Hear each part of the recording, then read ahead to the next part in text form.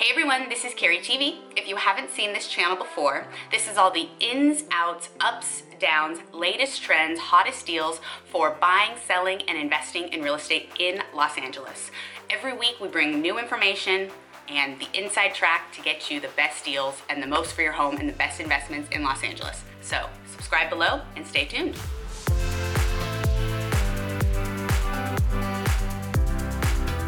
Today's hot topic is the California housing crisis. Now my smile ends, because it is definitely a crisis in California. What exactly is the California housing crisis? Well, for the poorest Americans, finding adequate affordable housing is a challenge. In California, it is now becoming a middle class challenge. Right, not just the lower class, but almost everybody. Since about 1970, California has been increasingly experiencing an extended housing shortage. Through the recessions, there's still an issue with housing.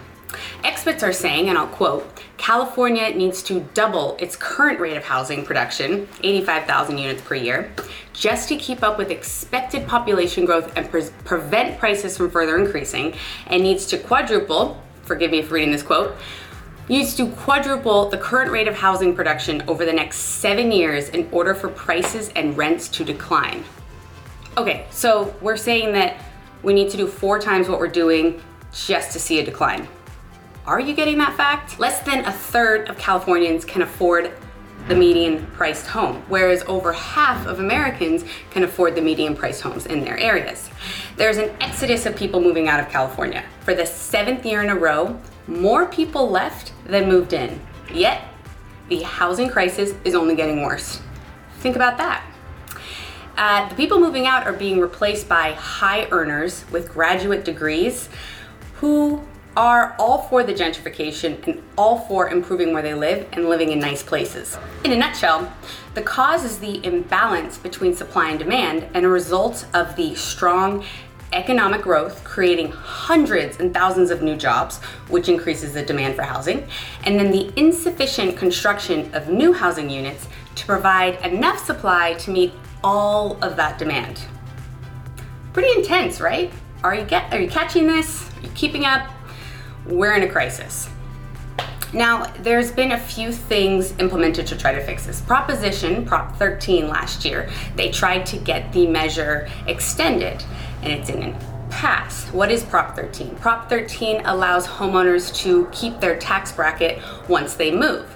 Now, they tried to change it so that you could keep your taxes more than once. Say you bought your house for $100,000. You're paying $1,250 in property taxes. If your house is now worth about $3 million, which is common around here, that means your property taxes would be about $37,000 a year.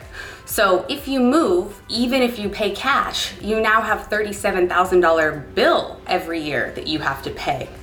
If Prop 13 allowed you to take that tax bracket multiple times, you could downsize to a smaller house or maybe a 1-level condo in the area and not be hit with the high taxes. But because you can only do it once and people are living longer, they hold on until they are moving for the last time.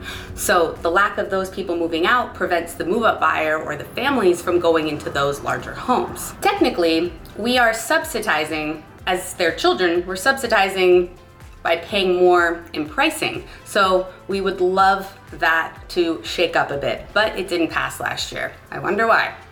Another thought is that Airbnbs or short-term housing has impacted the housing supply. Did you know that only 10% of properties in Los Angeles are even used as Airbnbs? 10%. That means 90% of the properties are available for normal leasing, buying, selling. People think Airbnbs have taken over, but there's such a small percentage of them. And there's only about 1% that would even qualify for affordable housing. Most of the short-term rentals and Airbnbs are by the beach or in nicer areas and are also part of the upper to middle class price range of the cities. So it, in my opinion, is a big myth that this is part of the housing crisis. It is specifically due to other factors such as our increasing demand and the lack of construction and the rules around all this. Broadly speaking, there's really no solution to the California housing crisis without the construction of new homes, and a lot of them. There's been studies at the University of Berkeley that talk about relaxing zoning laws. Now, some of the solutions are just that. People are like, well, build some more houses. But because the area is so highly populated, you need to allow for different zoning rules. So they tried to pass 2 rules for higher density building around metros. Those were both shot down. I'm not gonna say my opinion on that, but we're not able to put more square footage and higher elevation height restrictions on buildings because people are not allowing a more lax property zoning. Not saying we should be lax on anything, but there are height restrictions which limits what else can be built. Now, another thing too that they tried to do is help with the ADUs, which are like guest homes, they're accessory dwelling units. So they lowered their taxes on that and allowed people to do them because you used to have to be on, I believe it was an acre of land to have a permitted legal guest house. Now, ADUs are all the rage, which is definitely helping because people can rent those. You can have in-laws or older children live there. And other solutions are offering tax incentives or tax breaks for people that are purchasing to help them out. Engage funding via bond elections and big tech. Apple, Google, Facebook, they're putting millions, I've even heard billions, into helping the housing crisis in this area because they're bringing so many jobs in. In closing, the stakes could not be any higher for the California housing market. It's slowly becoming a place where either the rich or the lucky got here before it was too late. My point of this is information, but really, if you're buying or selling in Los Angeles, specifically buying, I would not be holding out because we are in a situation that is only becoming a more unattainable and unaffordable city. Shocking, right? These facts are pretty jarring. I would Google this a little bit more and see what you read because I was really quite astounded when I dug in a bit. But that is my episode today. If you own a home, I hope this makes you thrilled as you're sitting on all your cash. And if you don't, you better call me. Cheers, guys. See you next week.